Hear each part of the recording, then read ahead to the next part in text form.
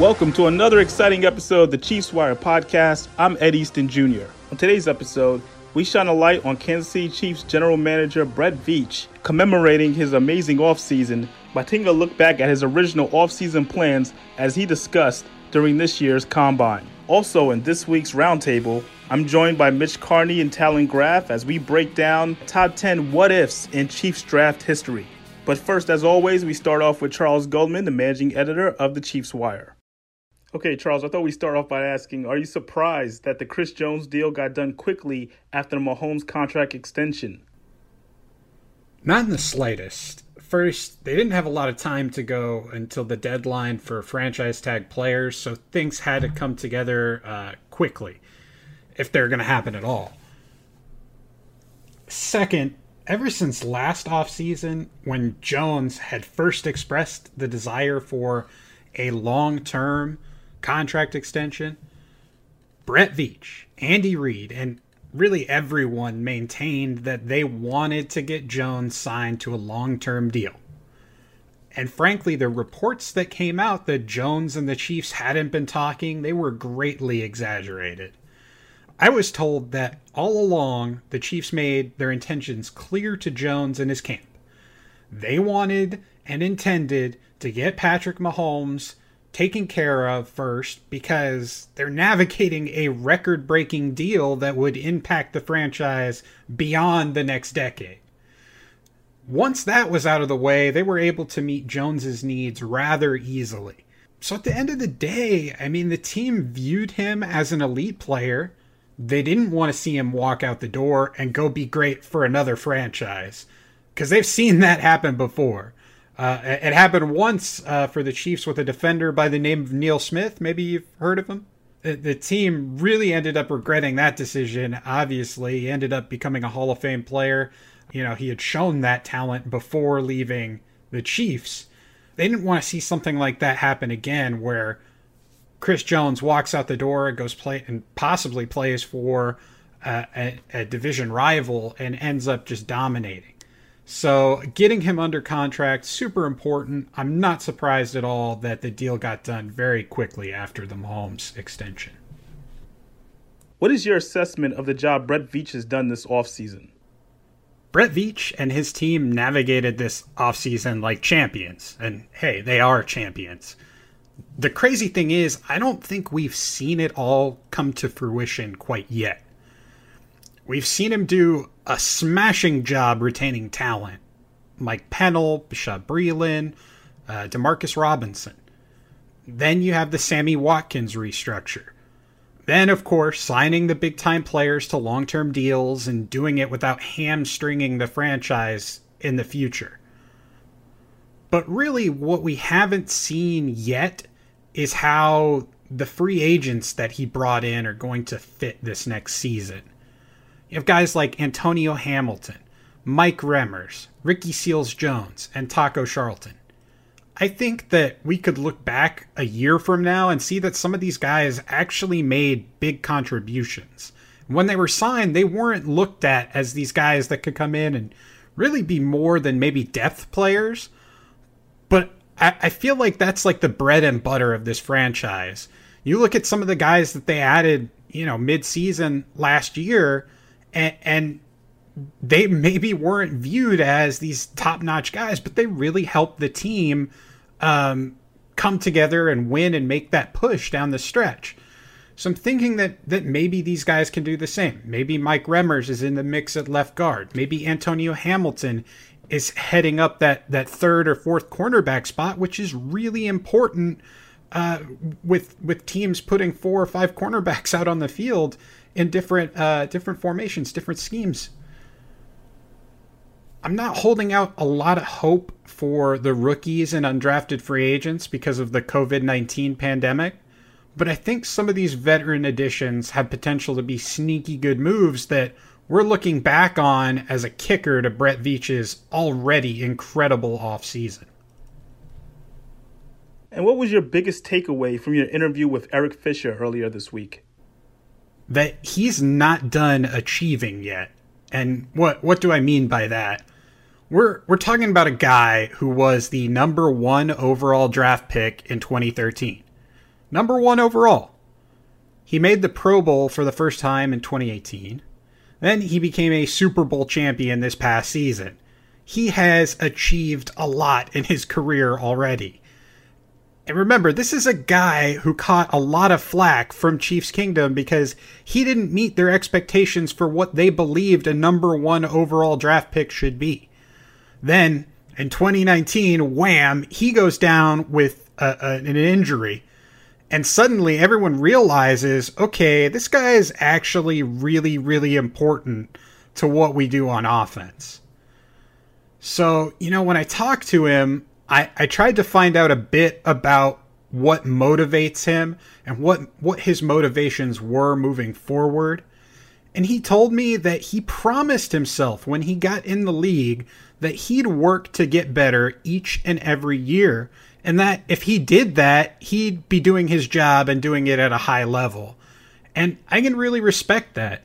He shuts out all the outside noise, doesn't look at the statistics, doesn't look at the PFF grades, doesn't look about what people are saying about him online or on Twitter. Instead, he just goes to work and does his job. And I think each year he has gotten better. So I think he's doing his job. He's doing it at a high level, and that we're going to keep seeing him improve. And the Chiefs are going to have a decision on him in the future as it relates to his contract. But whatever they choose and whatever his future may be in Kansas City, I think they have to be really happy with the player that they chose with the number 1 overall draft pick in 2013 to kind of kick off this whole franchise rebuild. He was the starting point for Andy Reid and for this franchise to go on this run. With Washington set to change their team name, do you think that something similar could happen to the Kansas City Chiefs soon? I wrote about this earlier this week. I think fans need to prepare themselves for the reality that while not inherently racist like Washington's team nickname was, there are problems that stem from the Native American iconography associated with the Kansas City Chiefs team name. It doesn't matter where the nickname came from. It doesn't matter that the team listens and does a lot of work with Native American groups to make sure they're educating and being respectful. You have the war drum on a brand new drum deck. Your fans are in the stands doing the chop on a game-by-game basis. War paint is out trotting around on the field. The fans are still wearing headdresses to games. All of these things perpetuate negative stereotypes about Native American peoples. That's the problem. And it all stems from the team nickname. If the team wasn't named the Chiefs, they would not be having these issues, these concerns, and people questioning whether they should be named the Chiefs. At the same time, you take away these things, you take away the chop, you take away the drum deck. The Chiefs aren't going to feel like the same team. So it's a difficult decision that Kansas City will have to grapple with, and it's going to come more quickly than you think. The Chiefs play the NFC East in 2021. That means they are playing a renamed Washington team. And I think they're going to come under some pressure ahead of that game to potentially rename and rebrand the franchise. At the same time, as we saw with Washington, it took major sponsors making public threats for any meaningful change to happen. I don't think that's going to happen with the sponsors in Kansas City, but it all remains to be seen.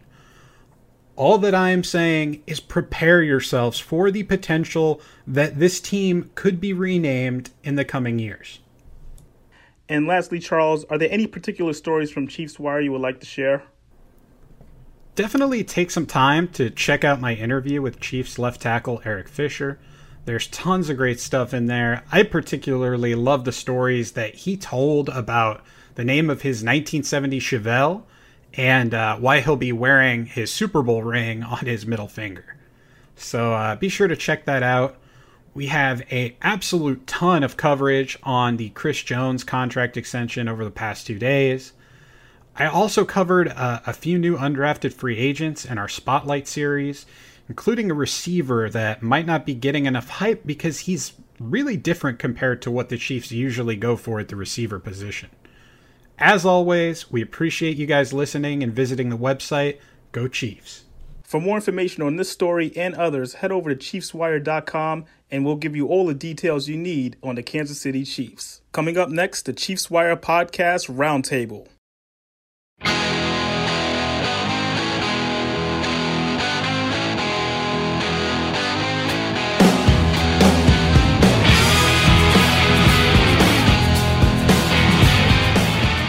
Chiefs Wire Podcast, we are back once again, and it's the Roundtable. And if it's the Roundtable, then you're going to have Talon Graff and you're going to have Mitch Carney. Guys, how's it going? Yeah, pretty good, fellas. How we doing? Doing good. All right. So before we start off with today's topic, we have to look back at last week's topic, and it was the best Chiefs deals, contracts, whether it was an extension or just a straight up signing. So these were the best deals that we had to look at, and just to check. The winner, now guys, like I said, these were both, it was kind of close. We got a lot of good votes here. But the winner this time around, Talon Graff. Oh, look out. Well, hey, it was fun, man. That was a fun little topic. That was fun to do. It was tough because there have been a lot, you don't think about it, there have been a lot of deals that the Chiefs have done, brought in some big names you don't really think about, and it was fun to go through those. And really, it's kind of hard to narrow it down just to 10. Sometimes you're the chip, sometimes you're the dip. I guess I'll dip time. Mitch, I like that. You know what? You're taking it in stride. I have to appreciate that. Very, very positive outlook on it. Yeah. All right. But you know what? I feel good about today's topic, okay, because now we're going to talk about the top 10 draft what ifs in Chiefs history. So these are all the what could have been, what, I guess in a positive or negative way. Is this the way we're looking at it for the what ifs in terms of the draft for the Chiefs? I do know it's an interesting topic that definitely will be debated. And how about we start off this time with Talon's list, his top 10, and we'll go from there. So Talon, let's kick it off. Who's at number 10 in your top 10 draft what ifs in Chiefs history? Oh, man, we'll get this thing rolling. So first off, I went back to 2011, where we took John Baldwin. As you all know, that he was probably one of the bigger busts, if not the biggest bust in Chiefs history. Played wide receiver for just a little bit. We ended up trading him away to the Niners. But 2 picks after we took Baldwin, we took him with the 26th pick. At the 28th pick went Mark Ingram out of who ended up with the Saints and all that. Well, if we would have taken Mark Ingram at 26, in 2011, Thomas Jones was our leading rusher, and he was 33 years old. And then the following year was in 2012 was the first year of Jamal Charles. So it's hard to, it's hard to say that Jamal Charles, obviously, it is what it is. We all know what Jamal Charles did for the Chiefs, but think about a backfield that had Mark Ingram and Jamal Charles. It's pretty much the Kamara Ingram backfield 5 years earlier. And I think Jamal Charles and Mark Ingram both would have benefited from having each other in the backfield. And for me, it's fun to think about what could have been had we not taken John Baldwin and taken Mark Ingram and then paired those two, Charles and Ingram, together. I think that would have been pretty killer. And then my next one, I went way back. A lot of these are kind of way back, actually. But I'm sorry, no, I skipped. Number 9. It's not that way back, but it's 2010. In the second round with the 36th pick, we took Dexter McCluster, who had to, he was productive. He had a few decent years for the Chiefs. But the Chiefs could have taken Rob Gronkowski, who went the 42nd pick in the second round, so just 6 picks later. So had we taken Rob Gronkowski instead of Dexter McCluster, it is what it is. We all know what Gronk turned into. And at the time, Tony Moeaki was the tight end. And that's probably, why the Chiefs may not have gone after Gronk, because Moeaki had kind of showed a little bit of promise. He never really lived that out to fruition, and he kind of fizzled out after that. But Gronk would have been obviously the next Tony Gonzalez, and to see Gronk in a Chiefs uniform, would have been kind of cool. having Kelsey now, it's okay to think about Gronk not being a Chief. It all kind of worked out. But for me, I think that would have been number 9. And then number 8, here's where I went way back. And this one's kind of difficult to say that the Chiefs took the wrong pick. They didn't necessarily take the wrong pick, but in 1981, in the second round with the 41st pick, they took Joe Delaney, who, unfortunately, tragically passed away while, as a hero trying to save kids who were drowning, and he ended up losing his own life. He was a great pick. He would have, he was Rookie of the Year. He was a 1,000-yard rusher. He had a lot of promise. He had a very bright future in a Chiefs uniform. And I'm not saying I wish they hadn't taken Joe Delaney, but looking at who they could have taken was Howie Long, who went with the 48th pick just a few picks later. And Howie Long, obviously not only do we get a great defensive lineman, we steal someone away from the Raiders. And then there would have been a little overlap. Howie Long retired in 93, I believe. So there would have been a little overlap with DT, Howie Long, and possibly even if, Neil Smith and all that, if, who knows, think about that defensive line, that pass rush, that run stuff in defense with Long and eventually Smith and Thomas. It's kind of fun to think about that. And then number 7 in 1996, the Chiefs in the first round took Jerome Woods. And that's fine. I was always a big Jerome Woods fan, but in the second round, they took another safety with the 58th pick and Reggie Tongue, who again, he kind of fizzled out. He showed a little bit of promise, never really lived up to it. And then, but with the 61st pick, just 3 picks later, went Brian Dawkins. So it's, you think about putting in 96, that's when, Derek Thomas was in his prime. Neil Smith was there. They had that backfield or the secondary with James Hasty. And then you bring in a safety duo, a rookie tandem in Jerome Woods and Brian Dawkins. That defense is scary. That's a Super Bowl winning defense, in my opinion. And obviously Brian Dawkins went on to have a Hall of Fame career. And then with the 6th ranking I have, I kind of clumped them all together. And it's 2012 when we took Don Terry Poe. We took him in the first round. Then we took Jeff Allen in the second. And we took Donald Stevenson in the third. All 3 of those picks were fine. Jeff Allen and Donald Stevenson had a few good years on the offensive line. They were serviceable, and Don Terry Poe as a nose tackle was very, very productive in our 3-4 defense. But at the time, in the 3-4, we had Tyson Jackson and Glenn Dorsey, 2 very big busts. Had we taken the pick right after Don Terry Poe, which was Fletcher Cox, he could have slid in at one of the defensive end spots, probably replaced Glenn Dorsey, who was probably the lesser productive out of Dorsey and Jackson. So instead of Poe, plug in the middle, and then you go out and get Fletcher Cox to seal up one of those defensive end spots. Now he's one of the best defensive tackles, one of the best defensive linemen in the game. And then in the second round, instead of Jeff Allen, you go out and get Bobby Wagner, pair him with Derek Johnson in the middle of the 3-4. And then in the third round, instead of Donald Stevenson, you get Russell Wilson. Now you have your quarterback of the future. So instead of Poe, Allen, and Stevenson, it would have been pretty successful to see Fletcher Cox, Bobby Wagner, and Russell Wilson as a Chiefs draft class. That would have been pretty impressive. But of course, that didn't happen. But hey, it's fun to think about. That's my first 5. So if you want to discuss that, or if you want me to go into the next 5, we could do whatever. Yeah, I actually have a thought now. You're talking about a guy like Howie Long as the possibility that you guys could have. I mean, the Chiefs could have definitely gone that route. But what do you think about Howie Long? Like, would he have been the difference in possibly winning a championship? That's what I want to know in terms of those Chiefs teams back then. Do you feel like that would have still been enough?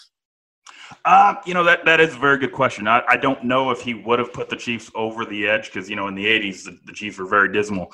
But had they had a more productive defense in the 80s, then, they probably would have been a little bit more successful in the 80s. I don't think they would have gone to the Super Bowl. But then you had Derek Thomas, you had Neil Smith, and you had those guys with the veteran presence like Howie Long. You never know. Obviously, the offense with, with Joe Montana, Marcus Allen, you think about a team that had all those guys, and then you had Howie Long. I don't know. One game away in 93, which was Howie's final year. You're one game away from the Super Bowl. You lose to the Bills. Does Howie Long make that difference? I think the argument is there that he does. I like that a lot when you really do think about it. That's basically a Hail Mary team when you look at them. These are a bunch of guys that pretty much at the end of their careers, but they're still all-time greats.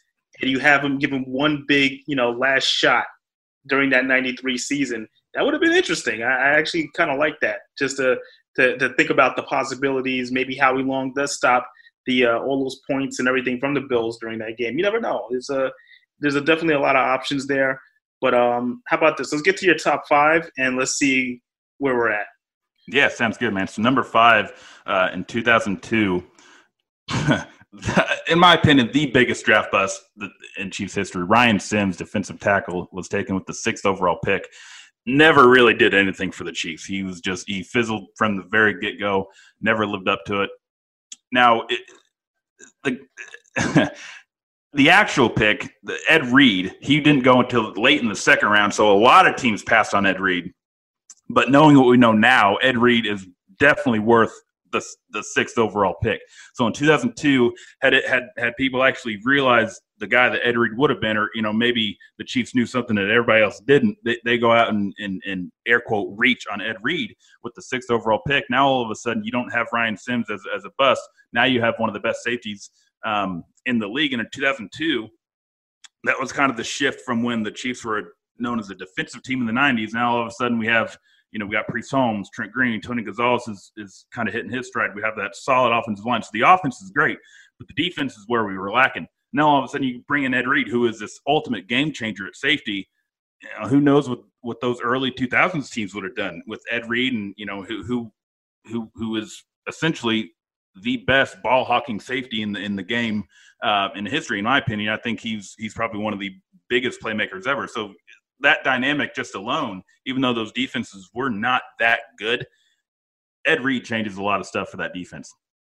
And then number 4, in 1990 with the 13th overall pick, the Chiefs took Percy Snow.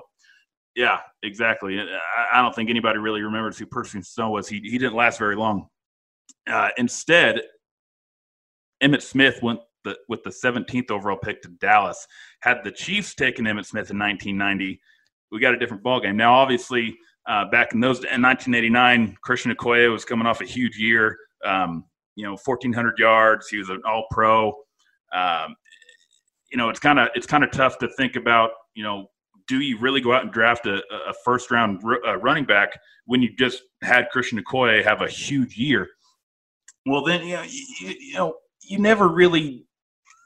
When you draft guys, it's always BPA, in my opinion. Obviously, team need. The need wasn't really there, but Emmitt Smith is such a good prospect, even in college at Florida. It's hard to imagine that Emmitt Smith and Christian Okoye, obviously Okoye, kind of petered out after a while, but Emmitt Smith and Christian Okoye as a pairing, that's kind of scary to think about. And technically, Okoye was a fullback, so you got Okoye, getting the hard poundage and getting those short, tough yards, and then he's clearing the way for Emmitt Smith. I think that would have been pretty cool to see. And obviously, but had that happen, I don't think Marcus Allen or any of that shows up, but you never know.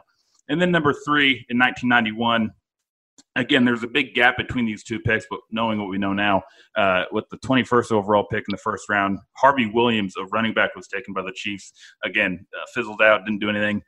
Probably should have gone out and drafted Brett Favre, who went in the second round with pick 33. Obviously, not a lot of people knew about Brett Favre playing at Southern Miss, who was an option team, running team, and he ended up going to Atlanta, and then he went on to Green Bay, and now he's a Hall of Famer.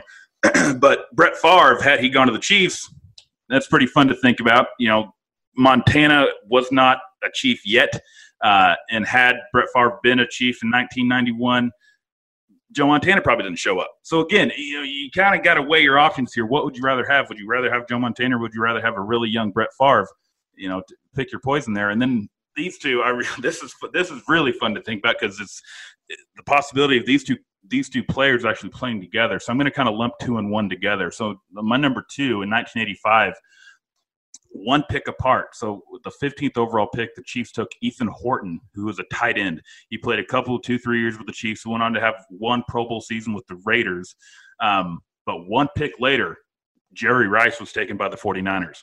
So had the Chiefs taken Jerry Rice in 1985, he would have paired pretty well with my number 1 pick, who I think everybody knows who that would have been, 1983 Dan Marino, when the Chiefs took Todd Blackledge with the 7th overall pick, and 20 picks later, the Dolphins landed Dan Marino.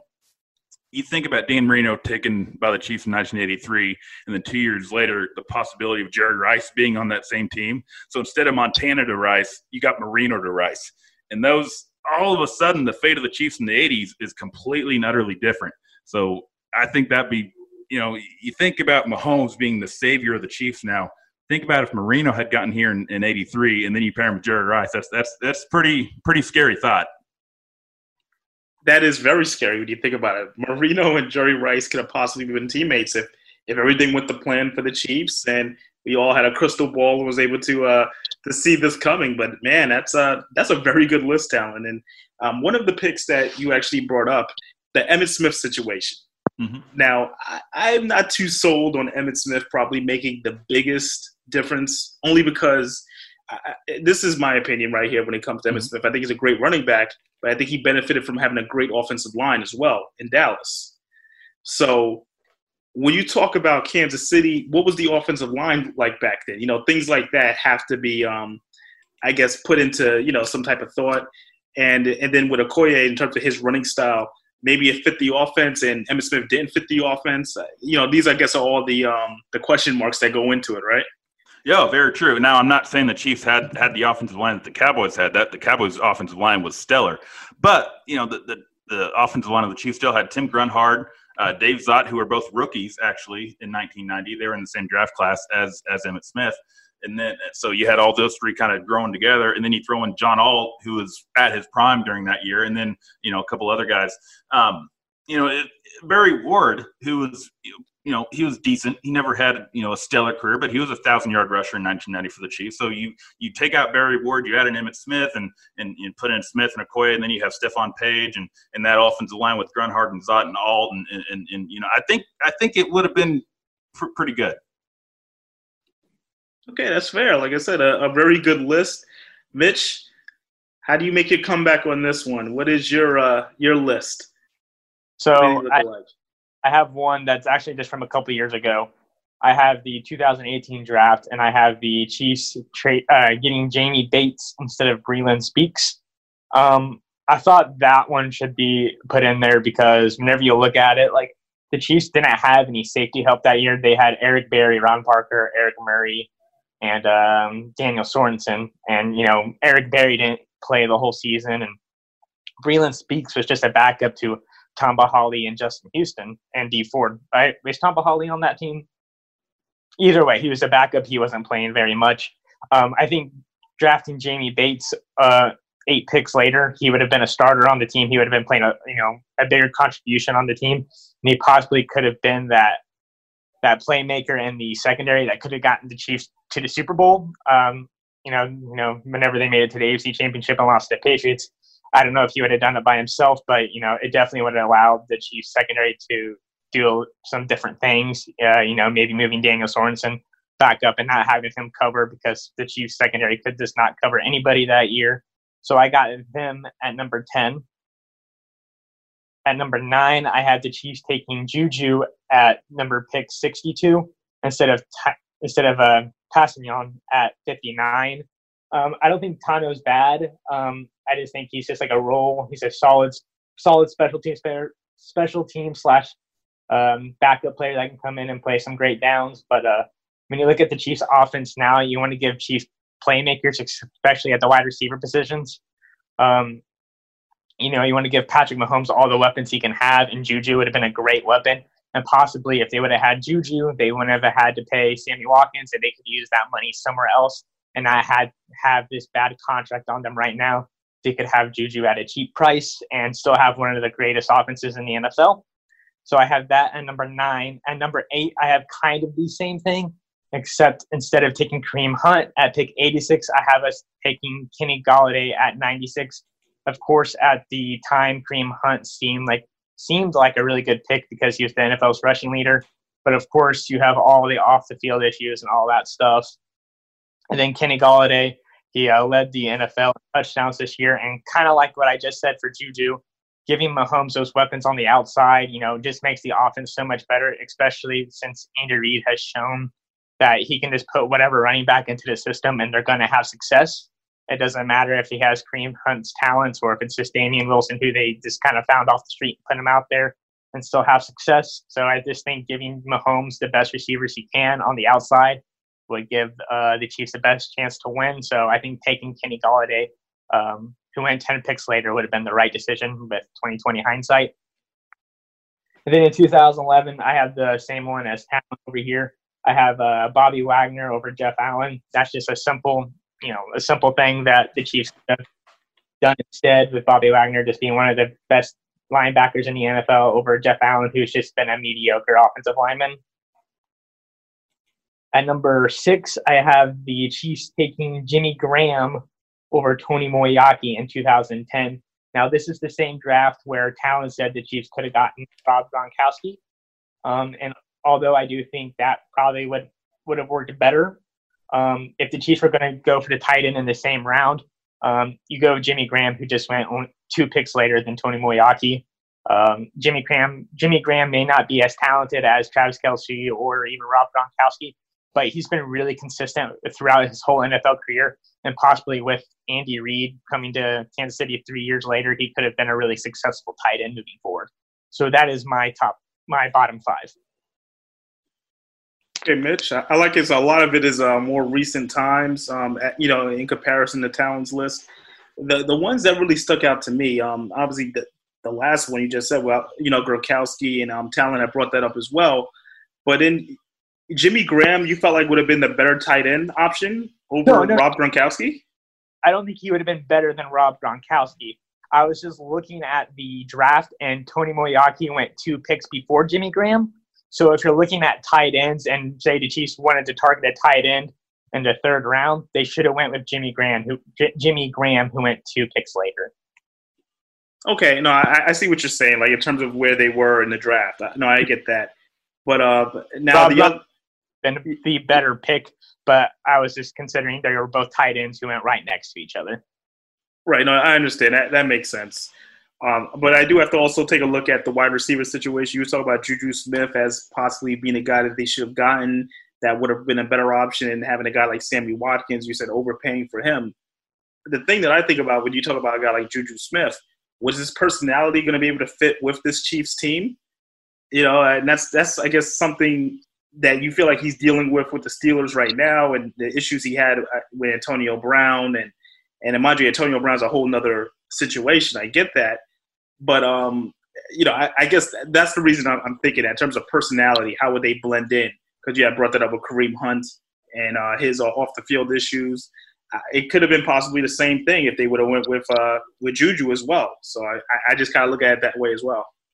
I mean, I wouldn't really consider their off-the-field issues the same. I think Juju would have meshed well with the team, just knowing how Mahomes, Tyreek Hill, Travis Kelce are. They're all really close. And I think Juju would have meshed right in with that. Of course, everybody wants the ball, but, I think when he goes in, you got Tyreek Hill, Travis Kelce, and then you also got Andy Reid, who's one of the best offensive minds in the NFL. He could have made it work because he's made it work so far. Mm-hmm. And then, I'm picking Juju over Tano. Tano is just a backup player who comes in, he's okay.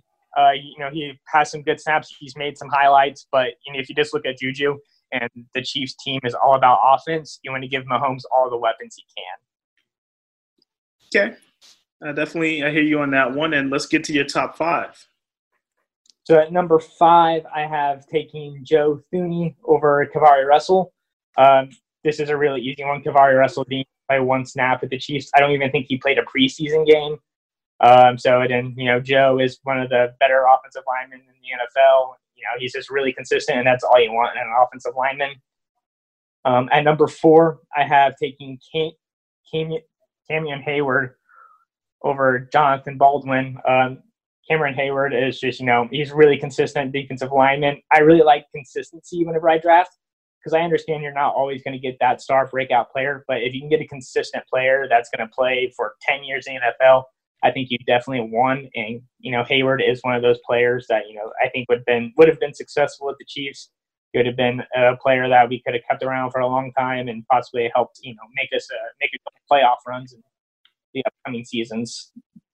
And Jonathan Baldwin was just one of the biggest busts in Chiefs history. There's no doubt about that. At number 3, I have the Brett Favre over Harvey Williams. Same thing as Talon said. Brett Favre is one of the greatest talents in the NFL. And who knows what would have happened if we had him. We maybe could have, made the 90s and early 2000s a little better for Chiefs fans because I know there were some pretty rough years during those seasons. At number 2, I have Russell Wilson over Donald Stephenson because, I don't think Russell Wilson would have made the Chiefs a playoff team right away, mostly because, those Chiefs teams are pretty bad between the 2011 and 2013 years. I don't think Todd Haley or Romeo Crennel would have, made Russell Wilson the type of quarterback he is. But let's just say the Chiefs still got Andy Reid in 2013. You know how fun it would be to have Russell Wilson and Andy Reid working together on the same team. That's like almost what we have with Patrick Mahomes and Andy Reid right now. Russell Wilson, working into play action with Andy Reid and, with some of the weapons they have. And you'd still have Jamal Charles having some of his best seasons yet. And between those years, he had 3 1,000-yard seasons. So with him and Russell Wilson together, who knows what the Chiefs could have done. Then at number 1, I have the biggest Chiefs draft bust in history with taking Todd Blackledge over Jim Kelly or Dan Marino. Both of those picks would have been way better, and maybe the Chiefs would have had some success and maybe possibly won a Super Bowl. Okay, I definitely like that, and I like how you guys basically were on the same page with Dan Marino not being the selection at quarterback, and obviously that's the perfect number 1. I was thinking along the same lines. If you talk about like in terms of making a change and trying to make trying to get a player that was going to be more of an impact. Do you guys remember, since we're talking about that draft, why they chose to pass on Marino? Does anybody remember that? Yeah, at the time, Marino had some off-the-field issues, and his senior year was not nearly as productive. He'd thrown a lot more interceptions the senior year, so a lot of people were scared to take him, not really sure how his future had looked just because it was a regression from his junior to senior year. So, yeah, guys, when you look at the draft class, the quarterback draft class, so many guys, not just Blackledge, but like Eason for the Patriots went before Marino. Obviously Elway went number 1 overall, and then Jim Kelly. All these guys went before Marino just because people thought Marino wasn't going to be that good. It just kind of boiled down to people were scared to take him with off-field issues. I think he had gotten into trouble with like a law thing, like he had gotten in trouble with the police, but I think I don't remember exactly. But just a lot of concerns with off the field and in terms of production in his senior year in college. Okay, so that's definitely it's definitely a lot to go into it, but sometimes you just gotta look past the off the field stuff, and we were just talking about that with Kareem Hunt and all his situations. Sometimes you gotta go for the talent. It's tough, but this is what the scouts do. They scout the talent. I was a little surprised that neither one of you guys mentioned this draft, and I'm only bringing it up because it is, they're always bringing this draft up, and you know which one I'm talking about by now, the 2000 draft. Okay, so the Chiefs took players like Sylvester Morris was the first-round pick, William Barty, Greg Wesley, Frank Moreau, Dante Hall was a Pro Bowler, obviously, Pat Dennis, Darnell Alford, and Desmond Kitchings. Those were the picks for the Chiefs during the draft. You guys know the name I'm about to say in terms of who every team basically passed a couple of times, and that's Mr. Tom Brady. And I bring up Tom Brady simply because going into that 2000 season, which would end up being Elvis Gerbach's last season with the Chiefs, he was a Pro Bowler. But, I look at him like, obviously they weren't going to re-sign Gerbach. He'd been around for a long time. I think he played one more year after that with the Ravens. Warren Moon was also on the team at that time. Why not consider a quarterback at all in that draft? I want you guys to be the GM of the Chiefs back then and just give an explanation as to why not go quarterback in the 2000 draft. Mitch, I want you to go on this one. Well, I don't, talking about Tom Brady, I don't think anybody could have predicted Tom Brady's, career, being a 6-time Super Bowl champion. I don't think anybody could have predicted that. I'm looking at the draft right now, and a quarterback didn't go until the 18th pick.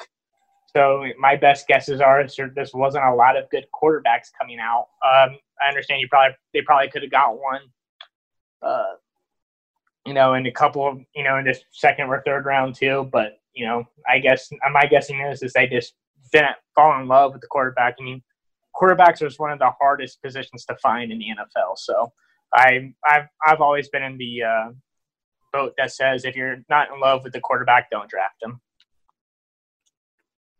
Yeah, I think I kind of got to agree with Mitch. I just don't think there was a lot known about Tom Brady, and like Mitch said perfectly, nobody could have predicted that. And with the looking at the state of the team of the Chiefs at that time, yeah, you mentioned Elvis Grbac. I just don't think the Chiefs at that time with Carl Peterson and Gunther Cunningham as the lead man. Cunningham was a defensive guy. He didn't really. Maybe he just didn't have a feel for scouting quarterbacks, even though he spent all of his time game planning to stop them. So that, maybe he should have known quarterbacks a little bit better. But at the time, the Chiefs were a hardcore rushing team. They had Tony Richardson, Kimball Andrews, guys like that. They weren't known as an aerial team.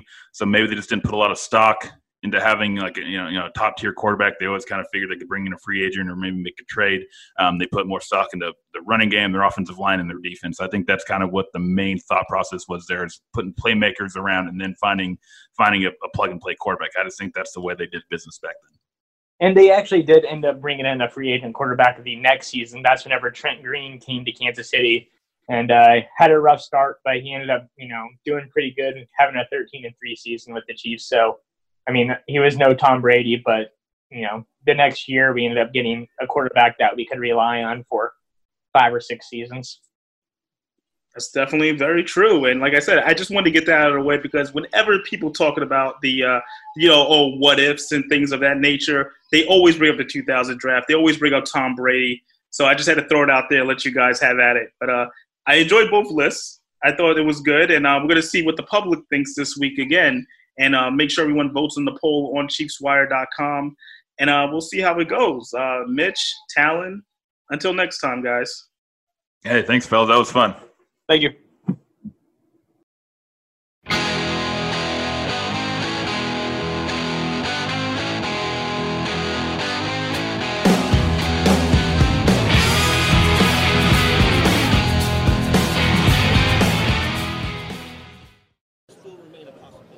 Yeah, listen, it's certainly a priority for us, and I had mentioned that. I mean, sometimes these things take some time to work through. As you mentioned, the franchise tag is something that we have the ability to use. We certainly like to see if we can work something out with him, and I think the tandem of Chris Jones and Frank Clark is something that any team would want, and we're going to work hard to see if we can get that done.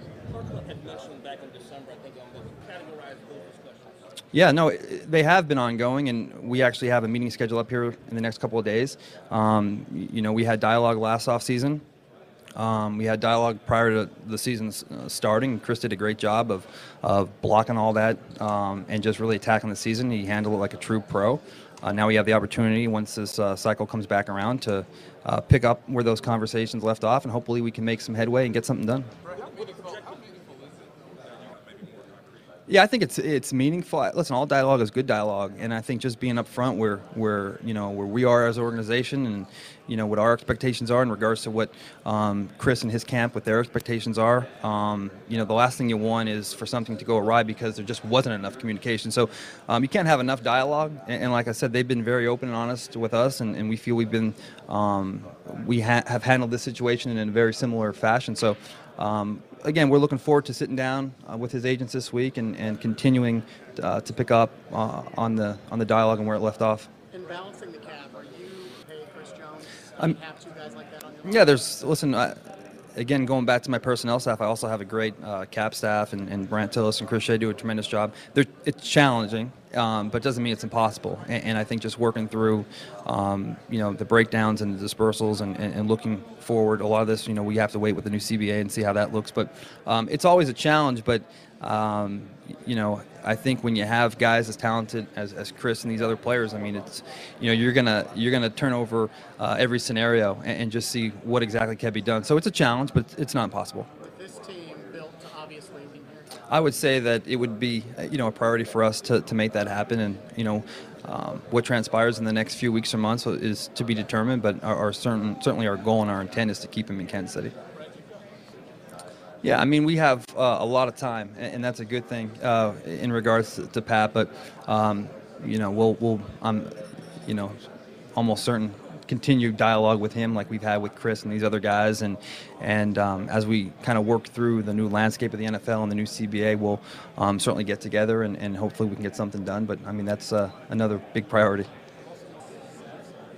He's the best football player I've ever seen. Yeah, and the good thing is he still is. So that's a positive thing. Special kid, special player, and to have him work with Coach Reed has been a blessing for our organization and the Chiefs Kingdom. So hopefully we have a lot more Super Bowls to win with him, and we're excited to get after the next one.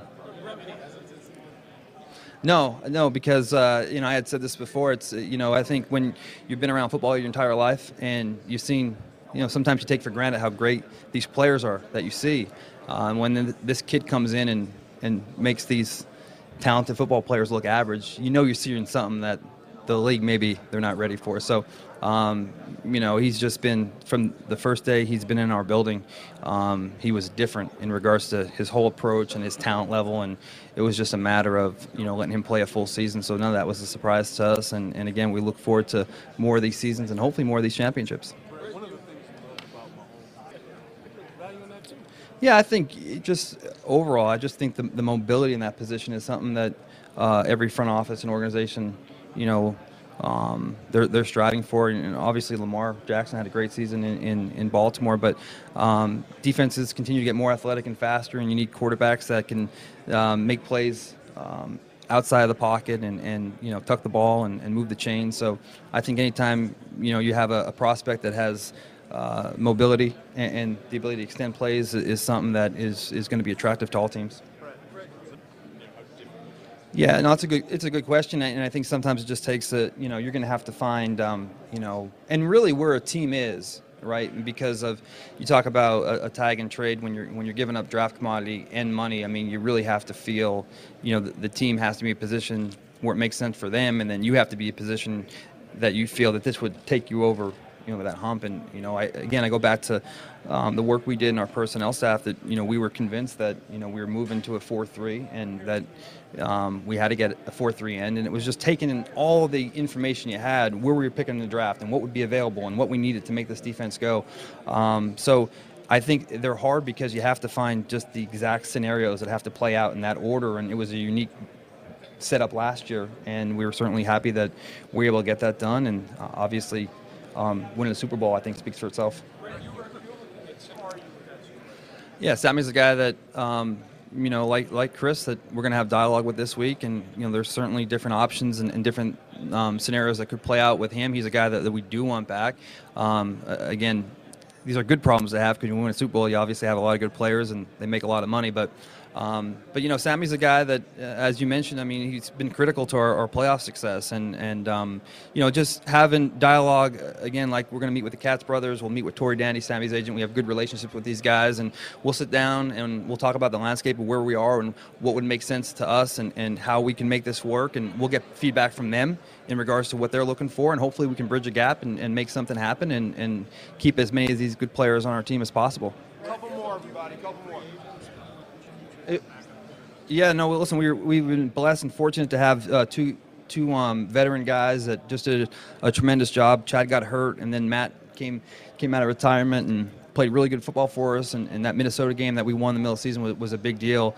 We actually have 2 meetings scheduled with both the representatives this week as well, and we'll see how that goes. But I anticipate one of those guys being back, and we'll have to work through the dialogue with both their agents and see what makes sense for them and us. With 20 pending free agents, is it safe to say you're in what's going to happen outside of that? Well, I think Shavarius Ward and the things he's able to do over the last 2 years, I think speaks for herself. I think he's shown that he's a starter in this league, and Rashad, because of some of the injuries we had this past season, he's a guy that has stepped up and played an important role in our season last year, and we expect more out of him. He has some nickel and some outside versatility. We're excited with both those guys, but the volume will be low if we're not able to retain all these corners. So we'll certainly be trying to address that as we move into the offseason here. Do you think Fenton's a starter? I think he shows he's a guy that I think when you talk about starters, we do so much. Spags does such a great job of mixing up what he wants to do day in and day out, and we do so much nickel and dime stuff. To say he's a starter, I mean, maybe a different take from somebody else, but just knowing what Steve does and how he implements so many defensive backs, I mean, these guys are going to play 60, 70, 80% anyway. So, I mean, those guys are basically starters. All right, thank you. Thanks, Brett. Yep, thanks.